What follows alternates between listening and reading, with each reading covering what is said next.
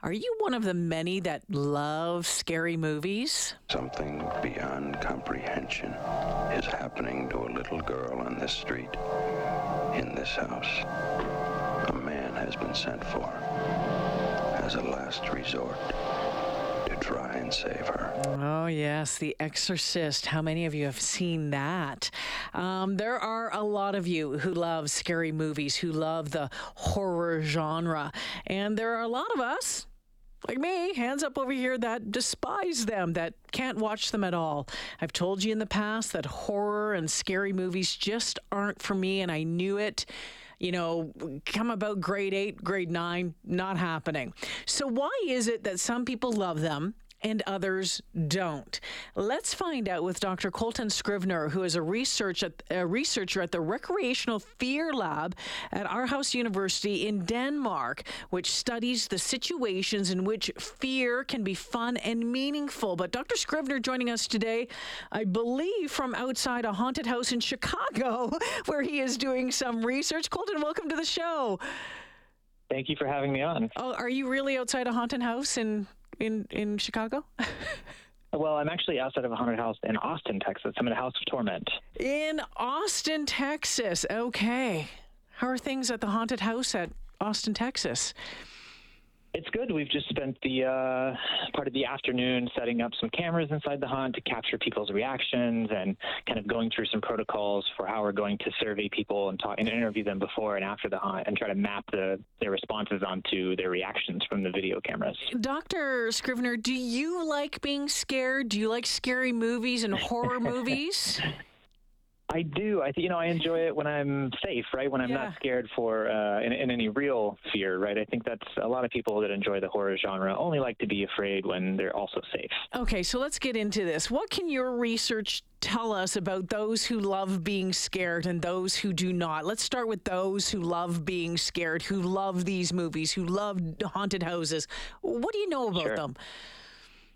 Well, one thing we found is that they're a pretty diverse group of people. So there's this assumption, or this older assumption, that people who like horror only like it because of the thrills, right? It's kind of a cheap thrill that you can get like a roller coaster. But what we found in our research, and this comes from horror movie fans, but also people who go to haunted houses, is that some people who go aren't actually in it for the thrills. They're in it and they're sort of afraid of the horror. These are people who like enjoy horror, but do get a sense of fear, real fear from it. And what they get out of that experience is they're able to kind of challenge themselves and face their fears in a safe setting. And so it's kind of an opportunity for self-learning and for sort of learning the limits of what you can handle. So then does scary movies and going to scary situations like a haunted house, experiencing it in a controlled setting, does it help you deal with fear in real life? Can you learn from that? It seems like it does for some people. So we did a study early on in the pandemic, I believe it was in April of 2020. And what we found were that people who watched horror movies or who were horror movie fans were actually more psychologically resilient during those early sort of scary months of the pandemic. And, we controlled for a lot of personality traits and demographics and income and other things that might be influencing resilience. And even after controlling for all of those things, we still found that horror fans were more likely to be higher in psychological resilience in those early months of the pandemic. Interesting. So are there certain kinds of people specifically that are attracted to scary situations? You would think so. And there are some predictors of that, like younger people are a little more likely to enjoy scary things, right? But honestly, it's a pretty broad bunch of people. There's, people who are a little more open to new experiences and curious tend to be into horror a bit more. But really, you kind of see people from all walks of life who get into it. What about risk takers and adrenaline junkies? Yeah, I think it does attract some of them, though I think for a true risk taker and a true adrenaline junkie, a lot of them prefer something more extreme, like let's say bungee jumping or skydiving or other kinds of extreme sports, are much better at getting your adrenaline really pumping than a scary movie. Fascinating stuff. Dr. Colton Scrivener, he is a researcher at the Recreational Fear Lab in Denmark, joining us from outside a haunted house in Austin, Texas this afternoon, where he's doing research. What about, was reading some reports that you've done. How do people with anxiety deal with these scary situations? I thought that was interesting. Yeah, great question. So one of the surprising things we found, or at least it was initially surprising, is that horror fans, on average, are a little more anxious than non-horror fans. And you wouldn't really think that's the case, right? You would imagine that people who enjoy horror are very low in anxiety. After all, why would someone who's anxious seek out a horror movie? But it turns out that it's a great way to kind of give you a sense of control over your feelings of anxiety. It gives you something fictional to be anxious about, and then once you're anxious about that fictional thing, you can kind of control it. You can turn the volume down on a movie, you can cover your eyes, you can look up spoilers, and after 90 minutes, scary movie is over and the threat goes away and your body physiologically sort of relaxes. And so it acts as can act as a kind of off-ramp for anxiety or cycles of rumination. So oftentimes we hear about a dopamine dump in the brain when, people like something that feels good, whatever it is. Do people who watch a horror and going through, do they get a dopamine dump that makes them feel a certain way, or is it the adrenaline that is getting them going?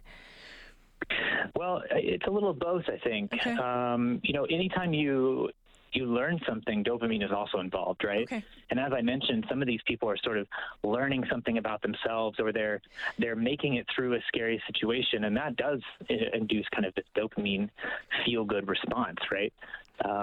Partly because you've escaped this scary thing, but also partly because you're sort of proud of yourself and you have self-confidence that you can get through these scary things. I made it through. Okay. That's right. Why is it then that some of us, like I said, I can't do it. Why some of us can't get into scary play? Well, I think people, you might be surprised, I think people do get into scary play, but they don't always get into the forms that are popular, right? So when you think of scary entertainment, you often think of horror movies and haunted houses, but those are sort of on the more extreme end. I mean, there's other kinds of things that people do, like scary books or true crime podcasts, or, there are other ways to get your fix for scary play outside of extreme horror movies or haunted houses. So that was... So kids, for example, kids will play games like tag and hide and seek, which are inherently like pretty scary games, right? You're running from someone who's it, or you're hiding from someone who's it, and they're trying to get you. So a kid, that's a pretty scary game, right? It is, actually. I can remember hiding when we were playing hide and go seek. It was your heartbeats racing, all of that. I totally remember that. So one of the things I found interesting is that you have a website that gauges levels of morbid curiosity. So when we talk about morbid curiosity, is that one of the reasons why people like being scared and the horror stuff? Yeah, I think that is a big motivating factor. So when I talk about morbid curiosity, I don't mean an unhealthy morbid curiosity, right? Or unhealthy. It just means that you're interested in things that are dangerous. You're interested in threats and learning about them. I think morbid curiosity and this desire to or motivation to learn about potential threats does underlie a lot of our interest in things like horror movies and true crime and other kinds of things like that. Yeah, and it was interesting because as someone who doesn't like watching any of that stuff, I did your morbid curiosity test this afternoon. Okay, how'd you do?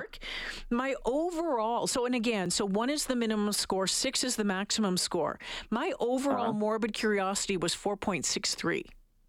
Oh, that's above average then. Okay. My paranormal... Yeah, so average is around like 3 to 3.5 usually.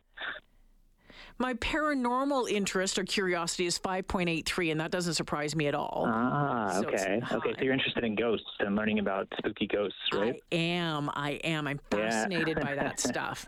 As long as you don't scare me. Definitely morbidly curious, right? It's a different kind than people think of. People often think of like slashers or other kinds of horror movies, but there is certainly like a whole ghost